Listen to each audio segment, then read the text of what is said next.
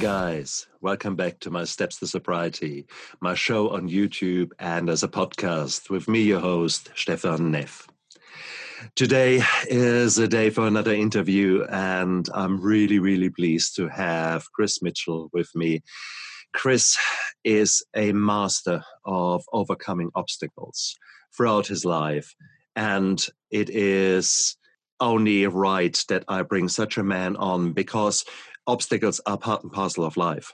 Challenges are part and parcel of life, and they can either destroy us if we let them, or they can build us and make us to what we really desire to be. And so why not listen to someone who from the word go had to fight and is now a very different man and is using the challenges and obstacles he overcame to his advantage. So Chris, thank you so much for coming onto my show. Thank you very much for having me today. It's an absolute pleasure. Chris, your story starts even before you were born. And of course, you don't remember this far back. If you do, then you're really good. Yeah. So we take the tertiary kind of information that your mummy has given you. Tell us what happened before your birth. Before I was born, my mom was a physical education and health instructor, teacher. And I don't know if they have a different word for that in New Zealand, but that's what she did. And she was working in the schools while she was carrying me during her pregnancy with me. And one day at school, this is what she tells me, not that I'm discrediting it, but also from what she believes. So I'm not stating this as a fact, but this is what everyone does believe did happen. One of the kids came to school in one of her classes that was sick, probably had some form of measles, and that passed on to me into the womb, where I developed complications at birth and my disabilities from the rubella syndrome. My mom was only sick for about one day. It seemed like morning sickness. She called the doctor and he said, "Don't worry about it, it will pass," and it did. So my mom did not get sick, but the germs did pass along to me in the womb, and I was born with complications from it. Now, rubella is the medical term for the German measles there. Right. And rubella is unfortunately something that can create great damage to the infant inside the womb. Tell us a few of the things that you were born with, please. Well, let's first talk about what I was fortunate, and I'm not putting anyone down, that I did not get born with, because this could have also led to deafness and mental retardation. And those two things I do not have, and I thank God for that. I was born with cataracts, so my vision is 2200 in my left eye and 2300 in my right eye. I'm unable to read out of my right eye since my birth, and I was born with a constricted aorta. Now, I also have a speech impediment they discovered when I was like 2 or 3, when I started talking, a severe speech impediment that required me to go into speech therapy before I entered preschool. I cannot 100% say that was from the rubella syndrome, but I can't rule that out either. I also have ADHD, and then throughout my life, my constricted aorta caused some other health issues, which, are you ready for me to share that now, or should we hold that off? Well, as you wish. Okay. Bring it Okay, because I've had to have multiple surgeries. I was in the hospital the first month of my life. I had to have corrective heart surgery throughout my childhood. I've had cataracts removed twice.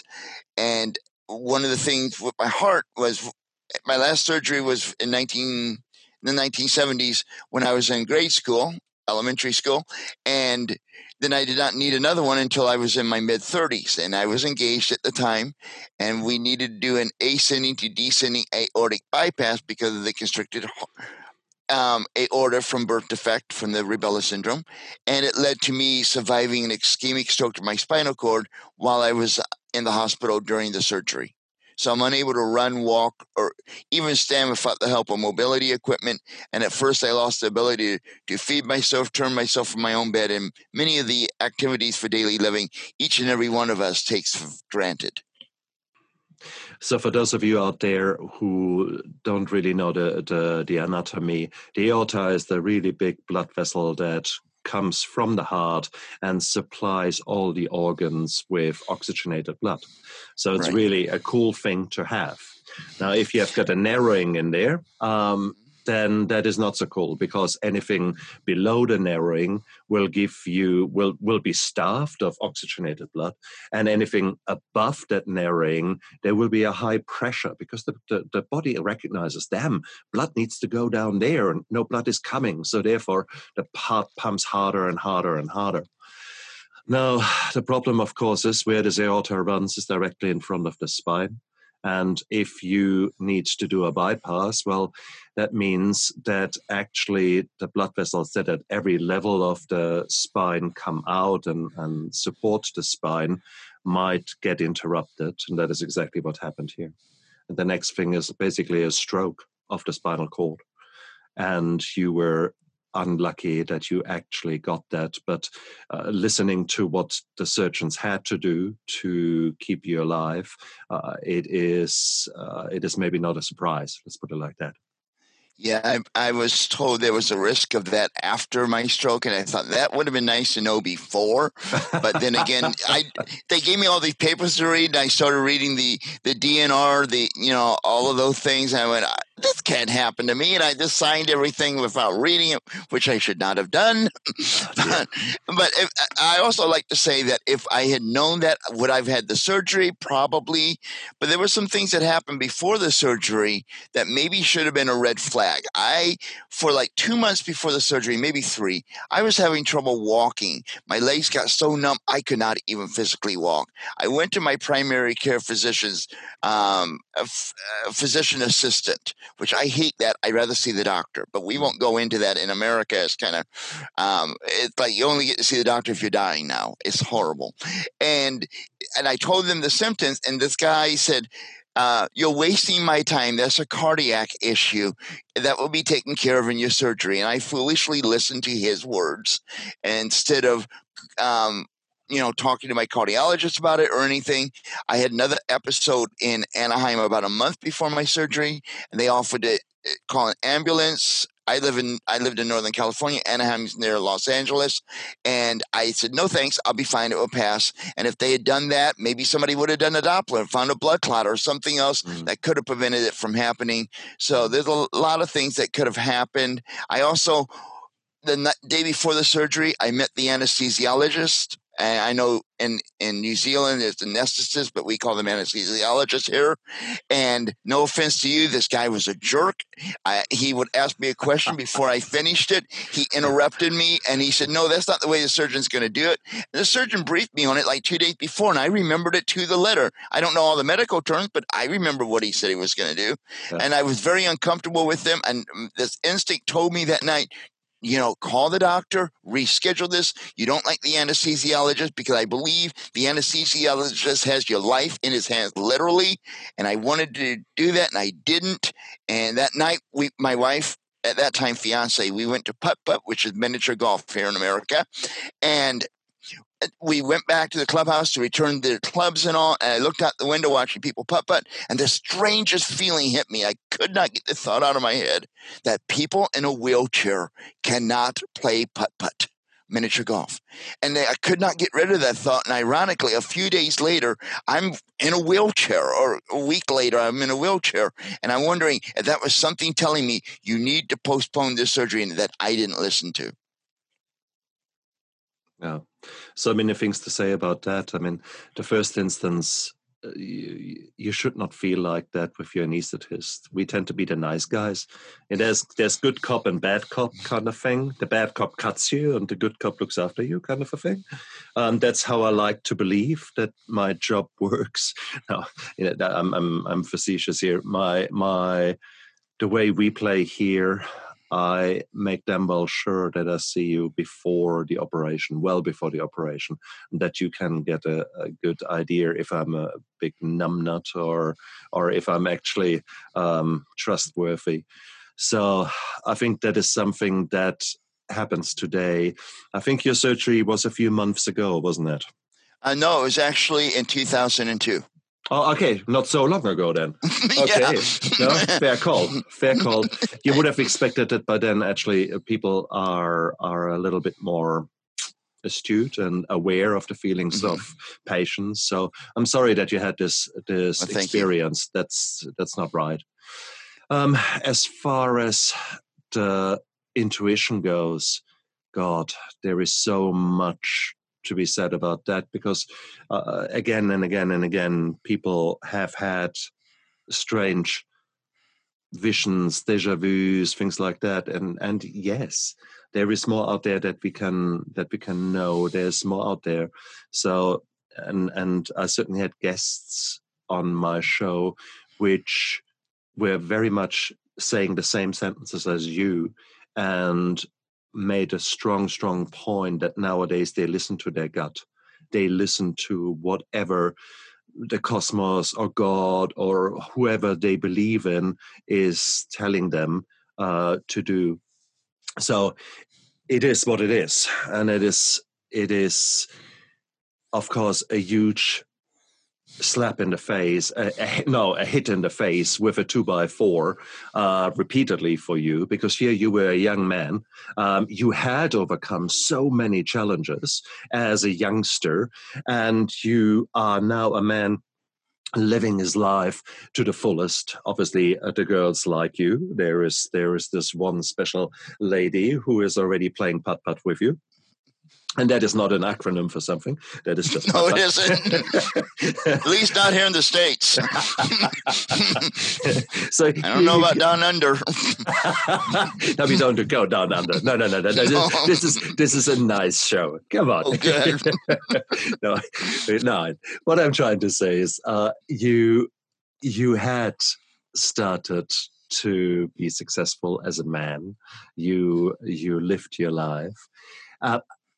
Maybe we should go a touch back before that all happened. Okay. I mean, you started as a youngster on the back foot, but how were you in school? How did that work? Right. Assuming I know what the word back front means, which I don't. Back foot, the back foot. Back foot. Okay, I'm sorry, the back foot. Okay. With my ADHD, I had a lot of behavior problems. Anyone who knows me is going to say, I never thought that would happen to him. But I did. I was in the principal's office regularly. I started out in one elementary school, and by the time I was done with second grade, they were done with me. They said, go somewhere else. So I wound up in a different elementary school in third grade, from third to sixth grade, every single day. Without fault, I spent at least 30 to 45 minutes in the principal's office. Some days I enjoyed seeing him so much, I saw him twice. Some mornings I saw him before the first bell even rang. I was in there all the time. I was always getting in trouble. Junior high, middle school, 7th, 8th grade, same thing. And 9th grade, the 10th day of the school year, September 11th, 1980, which was my grandfather's birthday, I got expelled from high school from kicking the principal in the leg. See, he wanted to give me Saturday morning detention. My mom would ground me. I had a plan. If I kick him, he'll be scared and he won't give me detention. Well, the plan backfired. It was not a great plan. It came from a 14-year-old, and I wound up being expelled and was placed into a school with kids with other kids who had behavior problems for 2 years. I worked through that, got back to the same high school I was expelled from. First kid that was ever allowed to do that here in the school I went to, and made it on honor roll for 1/4 of my, I believe, junior year of high school. Brilliant. And graduated with my peers. Brilliant, man. What turned you? What changed you? In 9th grade, when I was expelled from high school, whenever I misbehaved, all the way up to that, my parents, who are very wonderful people, they came from, my mom was raised by a single parent, her dad, and my dad was an accident, meaning that he was 17 years younger than his brothers, and his parents were up there in the years, and his father was a truck driver, my grandfather on my dad's side. So they really did not know what to do with a child that had ADHD and bouncing off the walls. So when I misbehaved, they would say, "You're such a bad person. I'm so disappointed in you." All those negative things about me. So I thought that's expected of me, to be a screw up. And then I had a teacher, Mrs. Lyons. Whenever any of us misbehaved in her class, she calmly said, like a mantra, "I like you. I don't like your behavior." And that changed my life.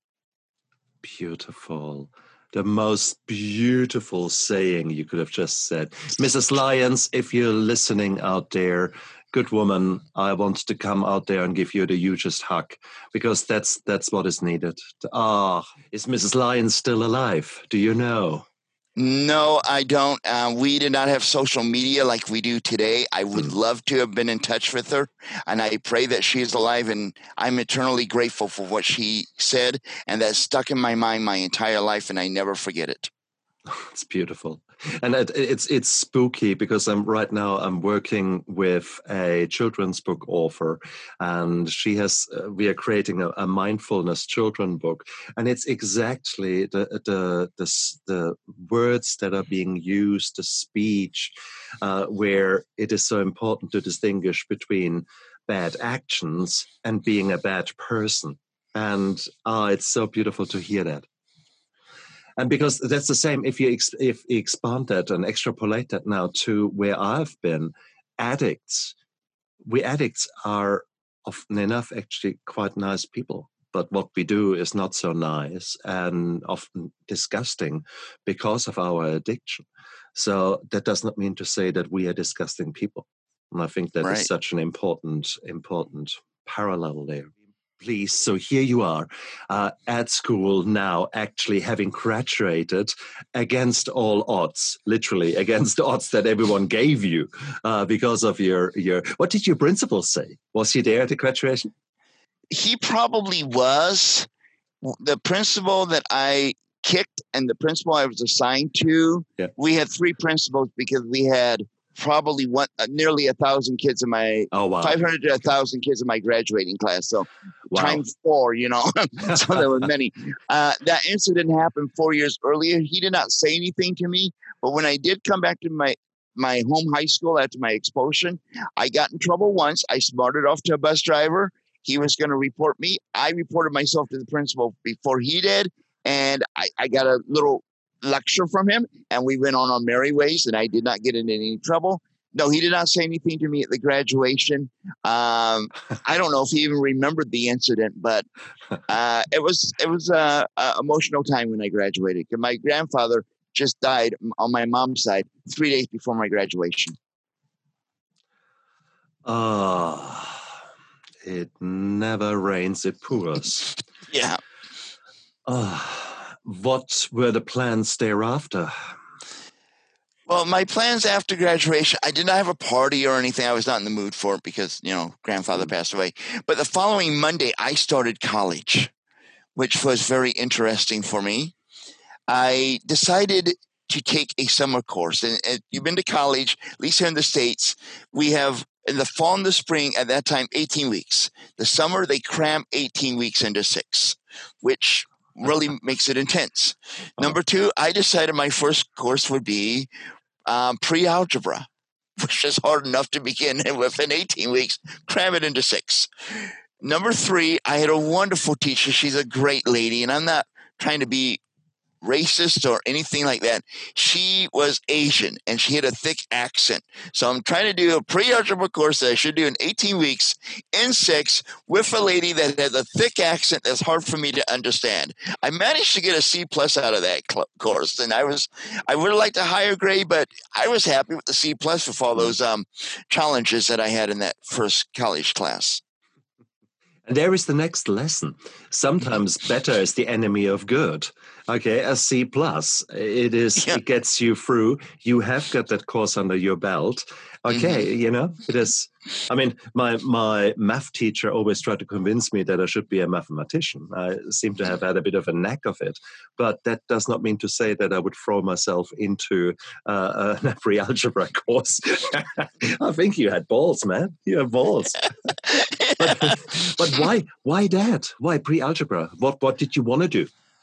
Well, my goal was to go into radio broadcasting, and it was one of the requirements to take some math courses. I thought, I'll just get that done this summer. It's just numbers. I mean, I don't have to memorize anything. It's not like I got to remember facts and facts from history or scientific formulas or have to read War and Peace in 3 days. It'll be easy. It's just numbers.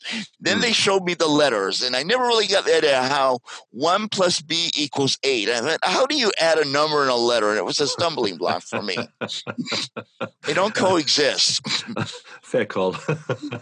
Fair call. I think a lot of people who will listen will just nod their head now and will say, yeah, I've been there. Okay, so radio broadcasting and math. Well, I didn't know that there was a link, but obviously they wanted to give it a bit more of a challenge. What else did you need to do in order to qualify or to get into radio? Well, to get into radio, you really do not have to go to college here in America. But my parents wanted me to go to college. I thought, you know what, might as well give it a shot and meet some people and all. So I had to take the general ed courses, which is like some math courses, some literature courses, some history courses, obviously some radio broadcasting and mass communication courses. So those are the things that I was required to do to get through college. And I worked at the college radio station, which is really what I wanted to do while I was at college. Yeah. And cool. Did that and made some connections. Then about a year in, my parents, who I was still living with, decided, we're leaving St. Louis, Missouri. We're moving to Northern California. And we moved there, and I went to another college and worked in their radio station while taking more college classes. But because of my ADHD and my inability to really focus on stuff, if it does not interest me, I don't do it, which I gotten better at that over my life. But at that young age, this is boring. Why do I need to know who won the War of 1812? I wasn't there, and it makes no impact on my future. So I was not the greatest student, and I struggled in college, was often on academic probation, and embarrassing, almost 2 decades later, I was still in the first 2 years of my college, and I was very close to having a double AAAS in computer science and in radio broadcasting because I got hooked into computers. And then I had an unfortunate incident that got me expelled from college, and that ended my college career. Just like 3 classes away from having my AA and AS. So obstacles. But, I mean, something must have made you tick. Something must have given you strength. What was it? What was your I don't want to say poison. What was the spark that kept you going? Well, always being a fighter. Because of the challenges from my childhood, I wanted to do everything that anyone else could do, just like my peers. My parents, we had this old rotary phone. I don't know if they look the same there, but you put your finger in, you dial the number, and click, click, click, click, click, and it has small numbers on it. So they got this overlay, which is a piece of cardboard, to go around these numbers. That makes the numbers bigger and easier for me. And I told my parents I refused to use that. And they said, why? It will help you. And I told them, because the world is not going to be made with adaptations for me to be able to see.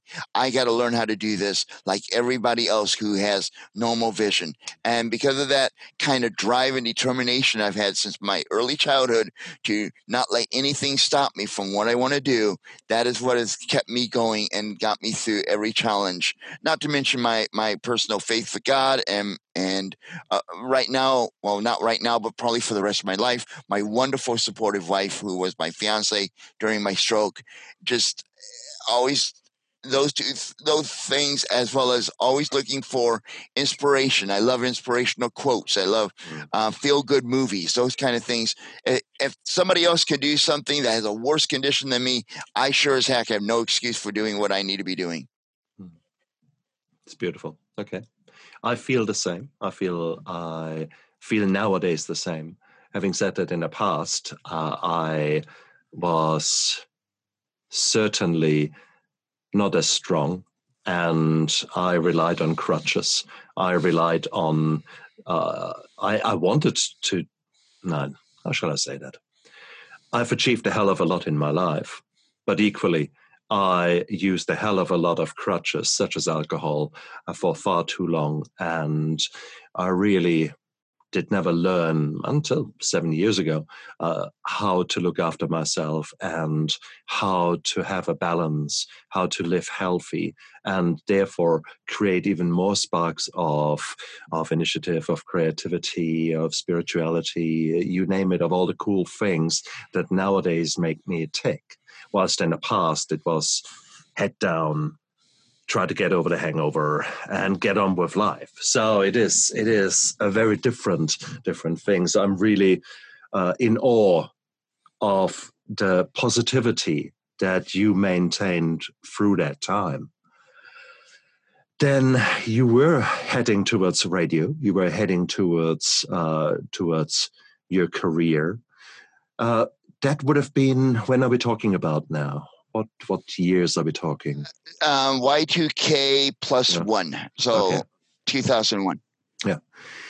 How was the working in radio? I know certainly in other entertainment industries, it is full power, high power, stress, and then hard work and hard drinking goes along. Was that the same in radio, or was it more benign there? My radio career, let's be very honest about it, was not as robust as it could have been and should have been, because I also have some self-esteem issues. I had a father who was a functioning alcoholic and very verbally abusive to myself, my mother, and my brother. My brother wound up getting killed after getting addicted to drugs by pointing a loaded gun at a police officer, which, believe me, folks, don't try that. It's not a good idea. You don't win those. So I had a lot of self-esteem issues, so I really did not put myself out there as much as I could have and should have launched my radio career. And I'm glad I didn't, because I'm so much happier doing what I am now. I did work in college radio. I was a part of 2 different commercial radio stations' morning shows as a regular call-in participant in their program. I also helped co-host. I worked in an internet company, as an internet service provider company, as a customer service rep. And that company had a Saturday morning call-in show where listeners can call in and ask any questions they have about computers. And I was a co-host of that program, taking calls and answering questions. So I was not working for a quote unquote paid radio position, but I was on the air. So I cannot really speak to what the life of being in radio was, because mine was more of a tippy toe into it, because I did not have the confidence to really put myself out there and try to get an actual job in radio, which I regret losing those years of not having that self-confidence I needed for my success. But I'm glad I am where I am today, because I cannot be happier doing the inspirational, motivational writing, speaking, blogging, and podcasting that I do today. And that is, again, a beautiful way of showing that in order to survive, you have to adapt and change and roll with the punches at times, but learn from the lessons and get up, dust off yourself, and find a way forward, which you have. So you were dabbling a bit in dabbling is the wrong word. You had several jobs that were paying a bit of bills, that were getting you, allowing you to live. And then you started to getting these symptoms in your legs, and it was getting clear, hang on, you needed this operation. So how young were you then? How old? I was 36, and I prefer to look at it as young now that I'm 54. 36 is young. When I was 18 or 10, somebody said, he's 36. Gosh, that's so old. When you're 54, 36, that's so young. You don't know anything. Absolutely. And you don't know anything. Oh, come on, you don't know anything. At least I didn't. I was still bulletproof, and I was still full of testosterone and doing stupid things. God. But that was then. But we had a show here in America called ER. I don't know if it ever made it over to your country. Unfortunately. I love that show. And I thought, this is a great show. And it started in 1994. And I thought, this is great. These are, not that these things happen were great, but I thought, wow, well written. But none of this could ever happen to me. Then between the end of the 2001 season, 2002, that summer I had my stroke, I watched ER after it, and it was different for me. It's like, wow, this stuff could happen to me, because that stroke changed me from feeling that I was invincible to making me realize I am not invincible. I do have a expiration date somewhere in the future, and I better start living more carefully. I try to rub out that expiration date. I work on that and try to push it out as much as I can. Oh, I do too. But I know it's there. I no longer believe I'll live forever. I got that. Yeah. And it's actually quite scary. I did 2 years ago. I started a real estate property investing, and I went to a course. And the guy there asked us to take a piece of paper and draw lines on it and make basically 10 columns across and 10 down. Then he said, rub out the last 16 squares that you have got. So I've got 84 squares. Yes, that's your average life expectancy. And now I want you to scribble out your age. And suddenly there were not so many lines left. And I actually had to say, okay. And I've just written a workbook for my Steps to Sobriety. And this is one of the exercises in there to make you realize, actually, maybe you don't have as much time as you think you have. Another big lesson to learn there. Now, the scary part is if you have to say, can someone spot me a few lines? I'm running short. I'm sorry, I'm already beyond the line. Yeah. I always thought when you're 86, what happens then? Yeah.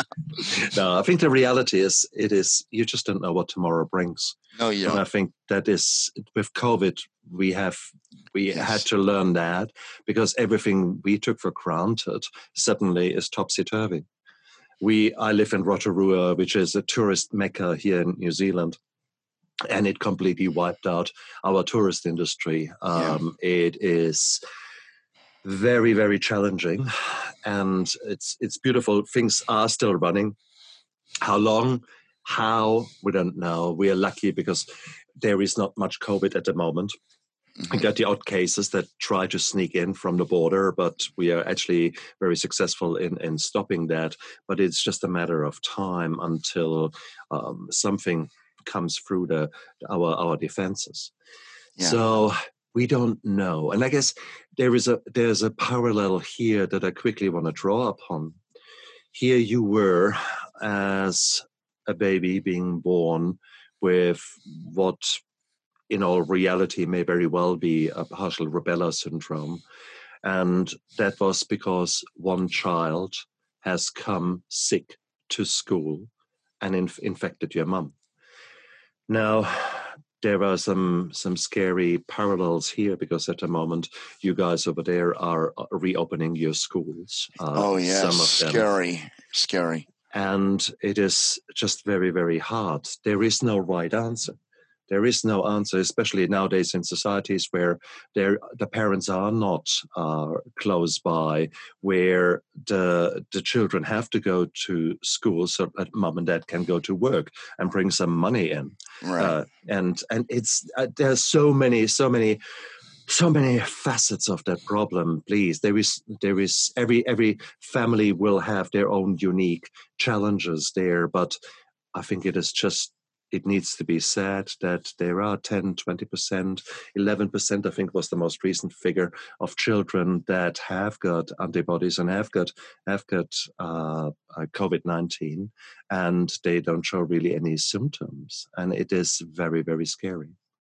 So, sorry. Here in America, a couple of things. One, I understand I'm not into medicine to the extent you are, but I've heard you can be asymptomatic, which means no symptoms showing, for up to 2 weeks and carrying COVID and infect other people. We had some schools open here in the state of Georgia, and within the 2 weeks, they had to shut everything down. They had in-person meetings because 1,000 kids were already in quarantine.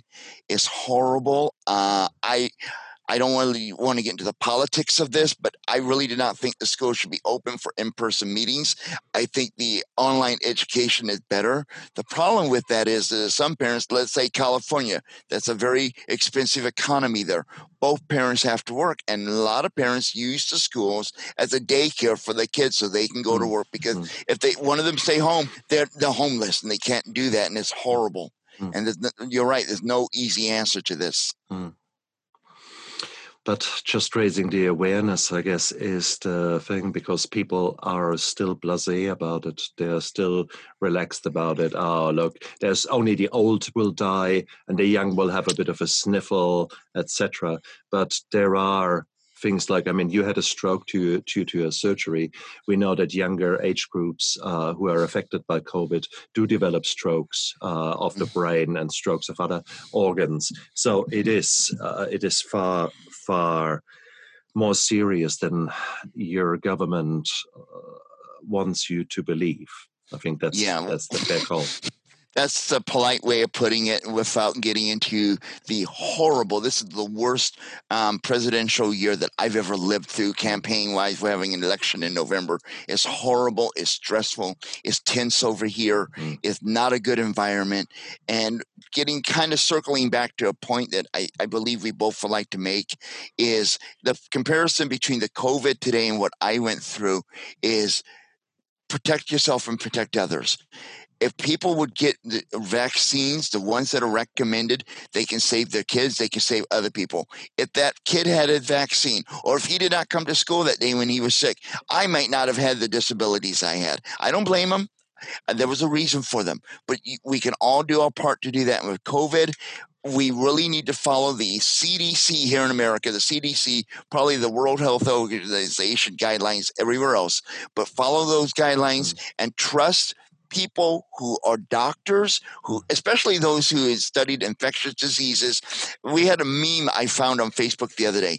Even on Gilligan's Island, they listen to the professor and not the millionaire. And that has very significant meaning here in the United States. And I won't go any further into that. You Americans know what I'm talking about. Everybody else in the world knows what you're talking about. And I feel sorry for you.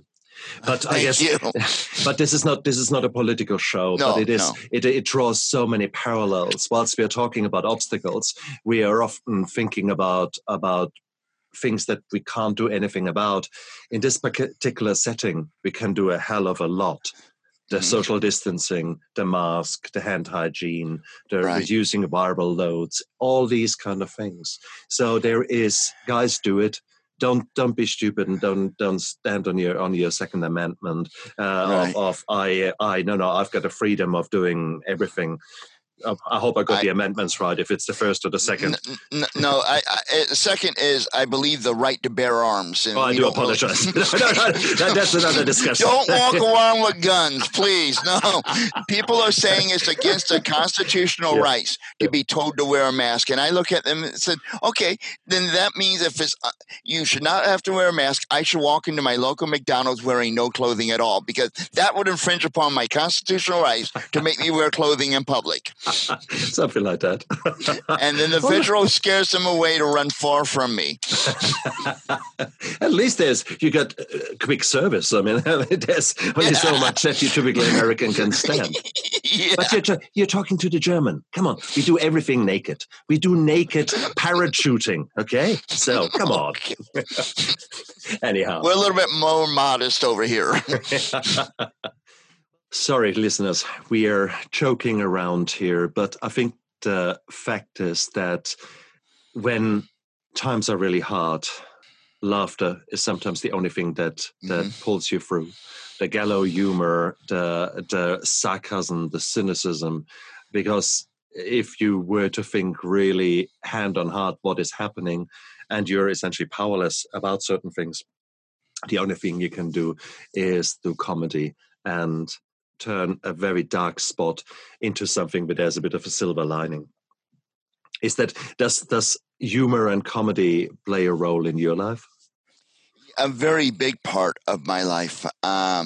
I've always loved joking around. I love comedy TV shows. I love morning radio, which is really used to be really funny here in America. Now it's gotten kind of raunchy, but I love comedy. It's always gotten me through difficult times. I have a very quick wit. People will say, and I'll even say this too, I'm in an organization, it's called Toastmasters, and at times I have to introduce people who are speaking. And I tell them, you want to give me your written introduction, because if you don't, I will ad-lib. And trust me, you will never know what comes out of this mouth. And there are times that if we had a little, what we have here in America, a little buzzer that go when somebody uses a inappropriate word, that would have been needed at maybe one or two of my introductions, because I can get a little bit not vulgar, not profanity, not pornography, nothing horrible like that, but I can get a little bit out there. And yeah, humor has always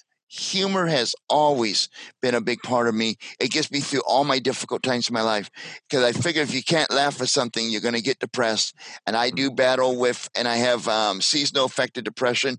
So I try to always be up and bouncing around and happy to ward off the depression and the sadness. So true. Even in the darkest times, when I was hitting the bottle, typically I would sooner rather than later end up in front of my computer and would listen to an hour of Robin Williams or that's right, stuff like that. And I would laugh until tears ran down my face, despite the fact that I was in the deepest dark hole. But it was that little rescue ring, that life ring that was there for me in dark times. God.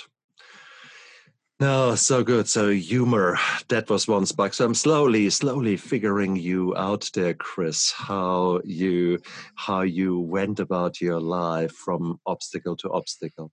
But I mean, so far you're painting a very pretty life. Pretty in the sense of, I'm a fighter. There's another obstacle, I will overcome it. That's it. And you sound analytical in the way you are. But somehow I think there is only some part that you show me here. I cannot believe that the first month after your spinal stroke, you would have been in that frame of mind. I don't think for a second that you were untouched emotionally by that. That's correct. There was not a lot of joking during that first month. There was a lot of worry on my part. I was engaged. I was going to be married in less than a year. I was fearing I would be spending the rest of my life in a long-term care facility, which is not the happily ever after every bride and bridegroom envisions. So there was a lot of concern and worry. I tried to remain positive. My fiance tried to remain positive, but there were times that I broke down and I cried and I wailed. There was one night in particular, I was in my hospital bed, and it was I was not in the rehab yet, so I was still in the hospital probably the first week after my ischemic stroke to my spinal cord, and I was unable to move. I could not even shift my body and turn in the bed. So even though they had fans in the hospital room, I was sweating and I was miserable. And I woke up from my sleep, from a cold, dead sleep. Maybe that's not the best word in the hospital, but a deep sleep. And I was screaming, I can't turn myself. My fiance was spending the night in a very uncomfortable chair in the room. She hears me screaming, I can't turn myself. I need help. I'm just an object. I'm just a coffee table with tears streaming down my eyes. And it was one of the lowest points for me. But I knew that if I was going to overcome this, I cannot have pity for myself. I cannot let this get into my mind where I'm nothing but a burden on the other people. I'm not going to be able to do stuff for myself. I knew that was the wrong mindset, and I started changing that mindset. And the other thing that motivated me was something my fiance said, because in America and probably worldwide, when something like this happens, two things can happen to a couple. It can bring them closer together, or it can destroy the relationship. And my fiance said to me, let's push up the wedding date. And what she meant was push it back. And she was going to move it back a few more months for me to get stronger. And I said, no, we're still going to get married on June 7th, 2003, and I'm going to be there. And that actually made me even more determined to say, let's get the negative thoughts out of my mind and let's focus in on what I can do. Yes, the things I'm scared of, I don't want to ignore those because I'm going to use those to give me power to get stronger. And that's what I did from that point. Beautiful. Was there a support service in place with regards to emotions and dealing with the trauma for you? Ironically, at that time, I lived in California. And because of my disability, we have here what's called supplementary security income, which helps people who are disabled, who are unable to work because of the physical or whatever disabilities. And I was receiving supplementary security income. That's a phrase you cannot say fast unless you want to break your tongue. And being on supplemental security income, I also had what was called Medi-Cal, which is like government insurance. Now, and everywhere else in the world, government insurance is great. That's what I've been told. In America, it stinks. And so I got the bottom of the line health coverage, and there was no, and I should have gotten a social worker. I should have gotten psychiatric advice, because I've learned from other people who have injuries similar to mine, spinal cord injuries, that you really should get some counseling to begin to like your body, how it's changed. I got none of that, but I worked through that on my own. So I consider myself a pretty strong person, despite the fact I had really crappy insurance. How did you say you worked through that? I mean, where do you got the knowledge from? Did you meet people? Did you read books? Actually, one day I was in the rehab hospital, and I went into the dining room because we're all supposed to eat in the dining room, not in our room. So I wheeled myself in there, or my fiance pushed me in there. But there was a mirror on the wall, and I said, you know what? I got to get used to how this has changed me. So I made myself look at myself in the mirror and become comfortable who I was. And that was mainly what really did it. And at the time that my injury happened, we had a police officer in the community I lived in. His name was Officer Stephen Mays, and he wound up in a horrible car accident pursuing a suspect. And he was in what they called an awake coma, which he lived in that state for about 8 or 9 years. And from what I understand about awake comas, you're awake, you're aware, but you cannot communicate. And I woke up after my surgery, which I hated. I hate Vince. And I, you know what? I could have it a lot worse. I could be Officer May in a wake coma, hearing everyone talk to me, but not being able to say a word to them. And I thought, I may not be happy with what I have, but I'm a lot luckier than other people. There were people, I was on the first floor of the rehab hospital. First floor, people get to go home within a month. Second floor, they stay a little bit more than a month, maybe several months. Third floor were long-termers. Most of those were in vegetative state. And I was very grateful every single day that I was not on that third floor. And that what gave me strength to realize, you know what, this happened. This is horrible, but hey, it could be worse. I'm going to take what I got, and I'm just going to plow on forward and make a success of it. Wow. Indeed. I mean, that is how I look at things, and how I sometimes wish others would equally go out there and compare their plight. But it's one thing to say, that's a really good idea to do that. It's a complete different thing when you are in a mess and you can only see your own suffering. You can only see your own emotions. You can only feel your own pain, and you don't give a tootle what someone else's pain is like, because your pain is so overwhelming and overpowering. So there will be quite a lot of people out there who will have been in that boat. And I guess what I want to say to you guys out there, the listeners and the viewers of this YouTube channel, there is help out there.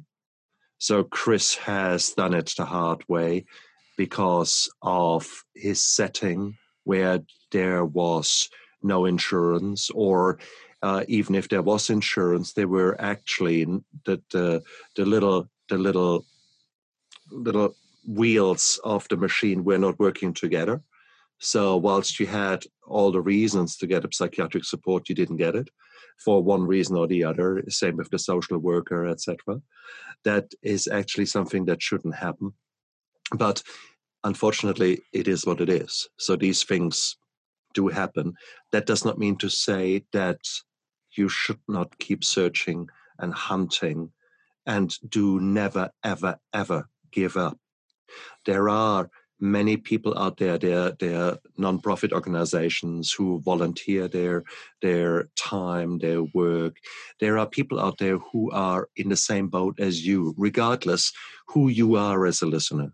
If it is PTSD due to sexual trauma, there are a lot of women and men out there who have gone through the same, and there are counselors specializing in that. Find them, talk to them. Don't suffer alone. Don't suffer in silence. Go out there, find the support, because the support is available to you. If it is the shame and guilt of drinking or using drugs, well, 20% of the population are out there in the same boat as you. That's 1 in 5, okay? So do not give up. Look around, and there will be places, there will be people who you haven't met yet, but who have gone through the same and who are there to help you. So guys, talk to your family physician, talk to your GP. Whatever is affecting you, do not suffer in silence and do not suffer alone. Chris, man, here, let's talk about you now, because now you are the Chris version 2.0, or probably by now 5.0, so to speak. Yeah, I would say 5.0. Each decade I upgrade myself. So yeah, that's right. So that's sometimes I want to press the reboot, but no, it is no. I rather upgrade, because the reboot means you have to do the same stupid decisions again and the same outcomes. So I actually don't want to do that. I rather want to do the 12 steps in a sensible way. Look what still works, keep that.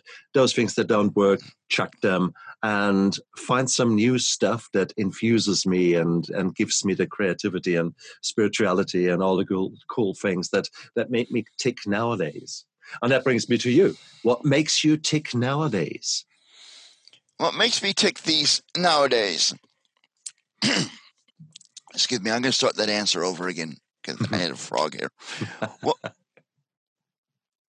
What makes me tick nowadays is the adrenaline rush I get of doing podcasts, of writing, of public speaking. When we're able to do that again, I do some virtual speaking. I have an event coming up pretty soon I'll be doing, or probably have done by the time this airs, and helping other people and inspiring other people to overcome whatever it is in their hat. For those that are listening and not watching on the video, my hat reads, "It Doesn't Define Me," which is the title of my book. And that came from an experience that I had after my stroke. I ran into some people who knew me before the stroke, and their jaws almost hit the floor when they saw me in a wheelchair. And that hurt. It really did hurt me. And I went by myself, and I was out of my wheelchair, and I looked at it, and I told myself, I'm not going to let this define who I am. I'm going to show the world there's more to me than this disability, this wheelchair. So I started to say, it doesn't define me, as I pointed at the wheelchair.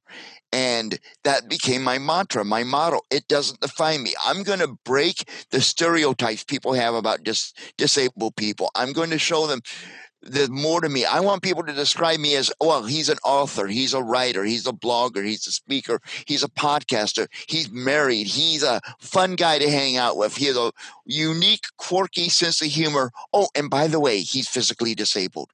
And that's my goal. And that keeps me going, because I really want to be that type of person where the last thing people think about me, if they even think it at all, is that I have a physical disability. What would you write as an epitaph on your headstone? Well, this comes from my sense of humor. I have 2 or 3 ideas. One, I'd rather be breathing. Yesterday was the last day of the rest of my life, and you can't spell funeral without fun. Oh, nice. Nice. There's a song out there by the Chad Mitchell Trio called A Dying Business. I don't know if you ever heard it. Go Google it. It is a wonderful song about this funeral director who was able to rack up a $40,000 funeral bill. This back in the 60s, early 70s, by having these contest. Whoever grieved the most won a brand new Chevrolet. He wanted himself. It's a hilarious song. I want that to be played at my funeral. And I also want to have Send Me to Glory in a Glad Bag played. I don't want anyone crying at my funeral. I like that. I like that a lot. But seriously, what I like to have people to remember is he never met a challenge he did not embrace and overcome. Nice. Powerful. And I guess that is another good lesson to do. Write down your own obituary and see what comes to your mind. And if you can only identify yourself as the doctor or the lawyer or the whatever your profession is, then there is something wrong. Alarm signals. No, good. Wow. Tell me more how you change lives today. Tell me about your podcast. What's the name of your podcast? Well, I love how you asked that. Like, you have amnesia or something, because you were the very first guest on my podcast. I know. I don't want to play my own trumpet here. Come on. You were my very first guest, and I cannot believe that you could not remember the name of my podcast. You donkey. Which I just put up there on the screen, the hashtag Define Yourself Podcast, empowering you to succeed. We launched it on July 25th. The first episode would just be my first guest was somebody's name who I cannot remember for the life of me. Don't know who he is. He stalked me. He harassed me. He held my cat hostage until I interviewed him. And we did. My cat's back home. He's safe. He's fine. Don't worry, cat lovers. The cat is doing great. I had to do what I had to do, okay? We had to take him to the kitty cat psychiatrist, but he's overcoming the trauma. He still trembles a little. But define yourself. So I've been called a lot of things, but a kitty cat anarchist, I don't know. He was... Actually, you're a cat burglar. You stole my cats. A cat burglar, right. Again, I've been called much worse. So I can live with that. But the mission of the Define Yourself podcast is to empower people to overcome whatever their it is. And everybody has an it. The it could be a physical disability, a visual disability, a mental disability. It could be alcoholism. It could be drug addiction. It could be a divorce. It could be loss of a loved one. It could be shyness. It could be insecurity. It could be anything. Every one of us has an it, and every one of us can overcome it. And we bring people on with various its to share what their it is. Get the listener to connect with them, especially if they have the same it, and say, yeah, that's me. Then we get them to share the story of how they overcame it, what they're doing in their life, get them to give advice on how they did it, what they would tell somebody who was at the point they were months or years ago, and find out how to connect with them so we can help build their following and their tribe of people. And that's what we do each week on the hashtag Define Yourself Podcast, available at defineyourselfpodcast.com. Hurry, supplies are limited. Oh, you're a master of your trade, aren't you? I love it. So, and that means also anyone out there who is doing a podcast about anything such as overcoming challenges, well, hit this guy up, okay? Chris is a good dude. Right, define yourself. And it is so important because define yourself actually means that you have to do the hard work. It's not let other people define you. No, it's actually you define yourself. You create the vision. You create, therefore, the mission. Turn that V into an M and go out there to make that happen. So you figure it out, learn from people like from Chris or from me or from the people that we bring onto our respective shows, because we both have got the same wish, the same desire. We want to spark your your future. We want to jumpstart, to catalyst your thinking into something where you say, yeah, okay, this is worthwhile living. Now, you're mentioning define yourself, and we all should do that. And I love that. And the reason I came up with that name, which everybody loves, by the way, is I meet so many people who say, well, if it wasn't for my disability, I could do this. Or if it wasn't because my dad didn't hug me enough or tell me that he loved me, I would not be on drugs and I would not be in jail today.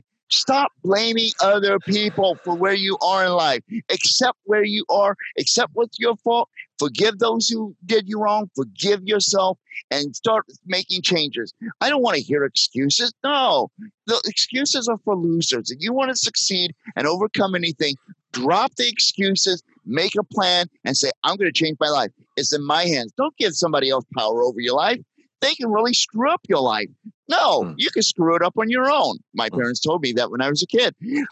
Or you can make it very successful. It's up to you. But never give that power away for somebody else to control and steer your life. It's in your hands. Don't give that to anyone else. You deserve better. You deserve to be in charge. You deserve to define yourself. That's right. Exactly. No, I love it. Love it. Love it. No, that's brilliant. Your book is out there on Amazon and as a hard copy, I assume? Yes, it is. It's on both Amazon and a hard copy. And my book is entitled, It Doesn't Define Me, How I Survived an Ischemic Stroke to My Spinal Cord. It shares the story of how it happened. Not the medical stuff, because I'm not a doctor. I'm not as smart as you. But it does do it in more layman's terms, and it talks about all that I went through, how it affected my life. Some of it I shared here today. There's some other cool stuff in the book I've not even mentioned. So I really encourage you to get it. I wrote this book about 10 years after my ischemic stroke to my spinal cord to say, you know what, it's 10 years, been a decade, and I wanted to see how far I came. So that's why I wrote the book. And I wrote the book for intention for a certain demographic. Everyone should read it. It's a great story. But I met some people in the rehab hospital who had strokes, and they were unable to communicate. And I wanted to be able to put into the book, if you have a loved one that went through a stroke, spinal cord injury, or anything like that, I wanted you to be able to get into their mind, my mind, which could be a scary place to visit, but it's a safe place in this book, that you could find out what their emotions are, and maybe you can understand them better. So this is a great book for anyone going through any challenge, whether it be alcoholism, whatever it is, or anyone who has a loved one. I want to better understand what it's like to be in their shoes going through that battle. The book is available on Amazon. It's also in Kindle and paperback, and it's also on my website.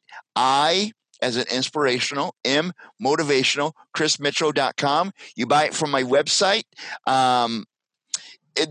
Here in America, we ship. If you ask me real nicely for New Zealand and willing to pay the postage, I'll ship it there, and I'll ship it with an autographed copy of it to you. So check out the site. Yes, please. Yes, please. That is a must, because normally I take a great pride of reading all the books of my guests, but I've had so many guests recently that I'm stuck well behind in these books, because most of my guests are authors or have done other cool things, and they've all got cool things for me to do and read and absorb. And so I do apologize, Chris. I actually haven't yet read your book. I like the word yet, because that means you're not eliminating it. You have it on your bucket list. That's a good word to use. Yeah. And I will be delighted to read it and leave a review out there. So now, brilliant. Chris, thank you so much for sharing today all your passion, all your experiences. No doubt many of them painful with hindsight. But thank you for sharing your thoughts and the force and the things that helped you to overcome these challenges. Well, thank you so much for having me. I've enjoyed speaking with you today, and I hope your listeners and viewers got something out of this that's going to make their lives better. Thank you very much. And you guys out there, no excuses. Go out there, build your own life, make that little tiny step in the right direction, and go out there and live your life with the passion that you deserve. Look after yourself. Bye.